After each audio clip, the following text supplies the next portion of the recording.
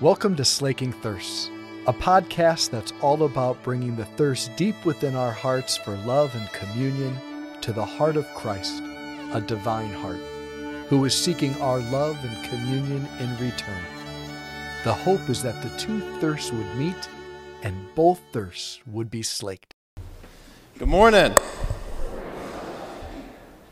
You know, if the deacon was preaching, the dentist deacon was preaching today, you know, you'd have gotten no homily about the kingdom parables. You would have gotten a homily about the grinding of teeth.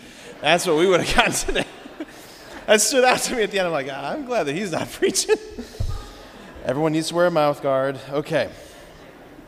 This is one of my favorite sections of Matthew's gospel that we have for this Sunday's gospel passage. This section where Matthew is unpacking all of these, he's telling of all of these kingdom parables that Jesus is giving to the crowds that are with him. And you just get this sense that just keeps bubbling up out of him. And he's searching for words and images to try and articulate what's ineffable. And I mean, I'm sure we've all had the experience of trying to put words or language to an experience that we've had that's just so beyond words or language, you know, trying to explain to someone something that's really difficult to explain. I was thinking how a year ago today, in fact, I was with a few friends of mine. We were on a plane flying back from England. I had just done this amazing pilgrimage with some really close friends, a C.S. Lewis and J.R.R. Tolkien pilgrimage, which was awesome.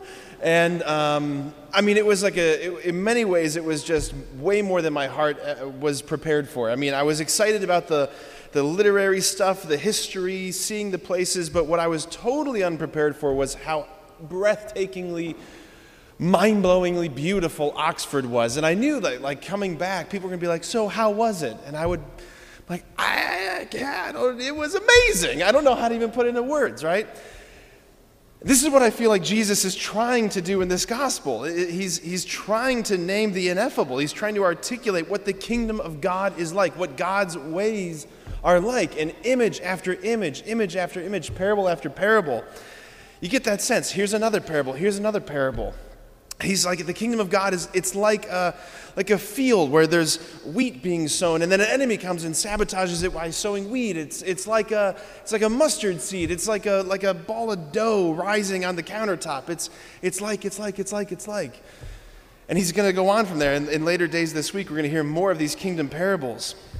Okay, so there's so many facets. There's so many aspects and angles that we could take to talk about this. But here's the first thing I just want to point out. Whenever Jesus is giving any of these parables, it's just so important for us to realize that they're not meant to be like clear didactic explanations of the reality he's conveying. It's not as though like, okay, now this explains it all. No, these parables are meant to be like savored and pondered and chewed on and turned over again and again in our minds, that there's always more facets to these diamonds that we're supposed to look at and gaze upon. It's meant to be like a riddle that we're just perpetually like looking at a new aspect with it. Another thing to notice with these parables about the kingdom, and this is significant, this could be a separate homily, but notice how earthy these images are that Jesus gives for what the kingdom of God is like. So many of us, modern Christians, we don't realize how much of our conception of reality is informed by what I would call a Platonic worldview that sees the spirit realm as distinct from above the earthly material realm, right? Heaven, spirit is above like the earth and material world. There are these separate realms. This is how many of us view what happens after death, that we die, our body goes down here, our soul finally gets to float up there. And like, look at what he's saying the kingdom of God is like. It's so earthy. It's a field. It's a seed and a bush. It's a ball of dough. It's not this ethereal, mystical thing. It's something very close to home. And is that not the principle of the incarnation, right? The Word becomes flesh and dwells among us. Where the king is, there's the kingdom, right? The Word becomes flesh and dwells among us.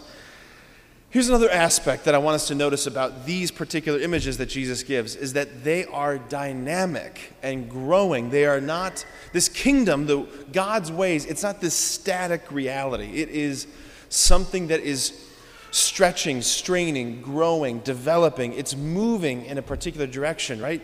The field growing with wheat, the bush that's growing from the tiny seed, the ball of dough that's leavening, that's growing, all of this, moving from small to big, expanding. I mean, you can catch a glimpse of this when you think about the second reading we just had for this weekend from Paul's letter to the Romans.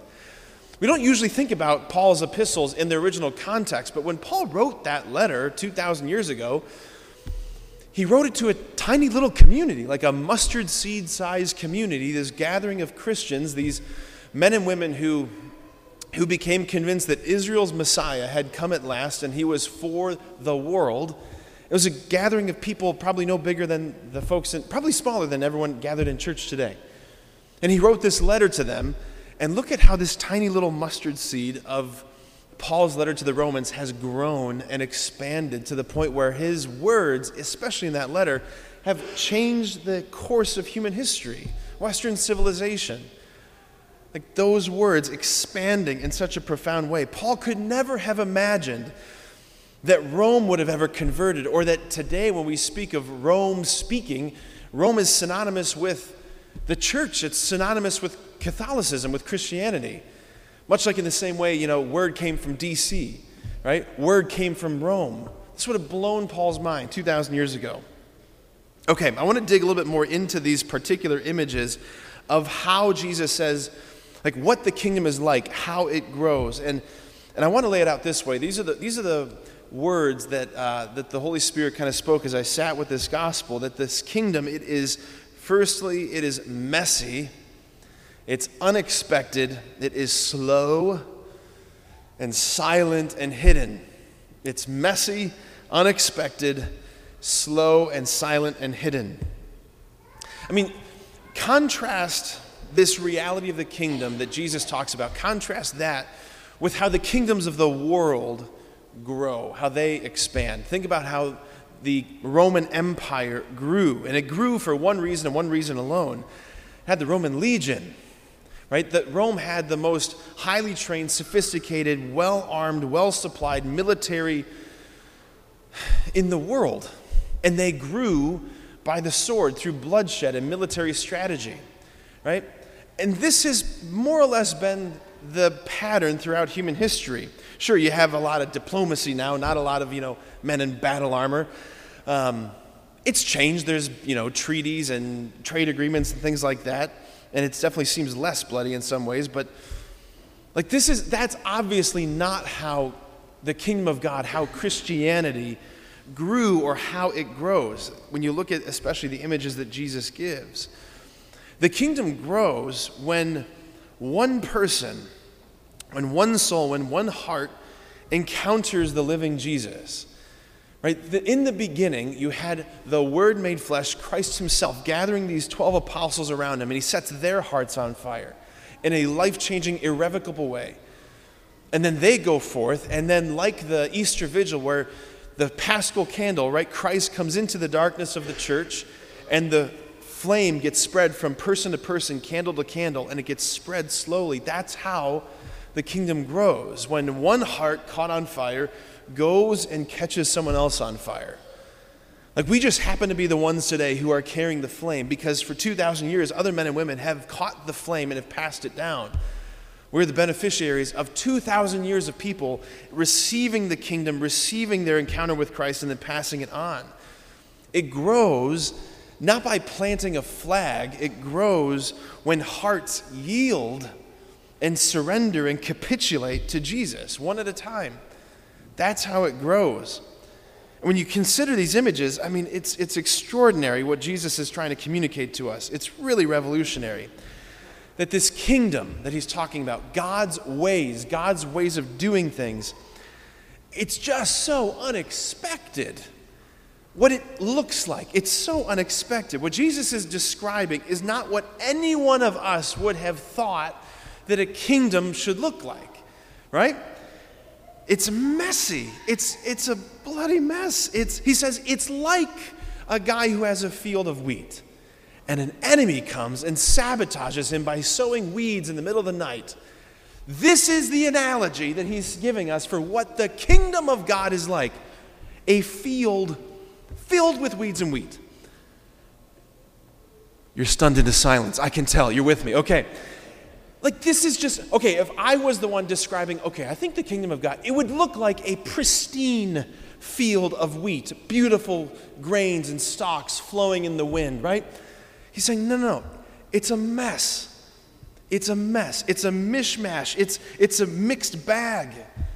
He's saying it's a place where saints and sinners exist side by side. It's a place where there's ugliness and beauty, virtue and vice, where all of this exists together. Where all of this exists together. This is what he's saying the kingdom of God is like. But like when I think about how I would describe this kingdom, it just doesn't look like that. But God is so patient. He is so much more patient than we can even imagine. And thanks be to God he's patient, because he's so patient with how the kingdom is growing in me. I'll just speak for myself. Because when I'm honest, I think when we're honest with our own hearts, with our own lives, that there is weeds and wheat in our own hearts, in our own stories. There's weed and wheat in your marriage. There's weed and wheat in your family. This parish is filled with weeds and wheat. Our parish staff is filled with weeds and wheat. The diocese, those who are in leadership, it's weeds and wheat. The church, weeds and wheat. All of it is a mixed bag of weeds and wheat. And I think many of us get surprised sometimes or frustrated that it's not more pristine. But look, like Jesus is telling us, it's going to be a mess. It's going to be a mess. And look, if you've been in the church long enough, like all of us probably have, like, you're eventually going to be hurt and let down by the church. You're going to be disappointed, and you're going to experience scandal as you see and experience the weed and wheat humanity of the leaders, of your priests, of those who call the shots. You're going to experience frustration and hurt as you see us make decisions that don't make sense. And I'm with you on this. I see it. I get frustrated too with a lot of this stuff, where it seems like we're just drowning in incompetency or drowning in bureaucracy. It's like, I get it. This is the church, though. This is the church, and none of us should be surprised. Like, this is what Jesus told us. Like, the same Jesus who said, like, Judas, I want you, is the same one who said, Peter, I want you. The same Jesus. We're living in many ways the mystery of Judas. We're living in many ways the mystery of the weed and wheat field. It's a mishmash. And it's not our job to pull the weeds as much as we want to pull the weeds. That's not our job. That's the Lord's job at the end of time. That's the angel's job. It's also talking about this kingdom that Jesus says, it's so unimpressive, honestly. That's what he says. It's, again, not what we might expect. It's not what we would think. That the analogy he gives, the parable he gives, is a mustard bush. This kingdom, he says, it grows like a mustard bush. Have you ever looked up what a mustard bush looks like? It's not that impressive. Like, Jesus does not, it's important to see what he doesn't say. He doesn't say the kingdom of God is like a cedar of Lebanon, right? Or like a mighty oak tree. Now, that's an impressive tree, 500 feet tall, 50 feet in diameter. And he's like, it's like this like annoying, tenacious shrub. Like, sweet. I'm on team shrub. But the reality is, he's saying it's kingdom realities are not necessarily impressive, big, showy realities. Like kingdom conversation, kingdom encounters, kingdom moments where the kingdom is breaking in, where grace is breaking in, where love is breaking in. These moments that happen in our lives, they're often so subtle and so easily overlooked that they're not flashy or impressive. But that's the pattern of our King. He came into this world not looking flashy or impressive. He was easily overlooked. From the crib to the cross, he was overlookable. There's so many moments that we have that to the eyes of other people, they seem like nothing moments. But you and I, we know that we have these moments where it's like, okay, it's going to take a lot for me to have this conversation with this person, or it's going to take a lot for me to have the courage to send this text, or to confront this person, or to forgive this person. These seemingly innocuous, shrubby moments. He's like, no, that's where the kingdom is, in moments that seem like nothing. And this growth of the kingdom, it happens, he says, in silence and happens slowly. Right? What sound does a seed make when it's growing? The same sound that a batch of dough makes when it's rising in a bowl. It's the same sound that flowers make when they're blooming and blossoming. It's the same sound that a baby makes when it's growing in the womb. Everything in God's creation that grows in his way, it grows in silence. This kingdom, it grows in silence. It grows in the silent work of our own hearts, our own interiority.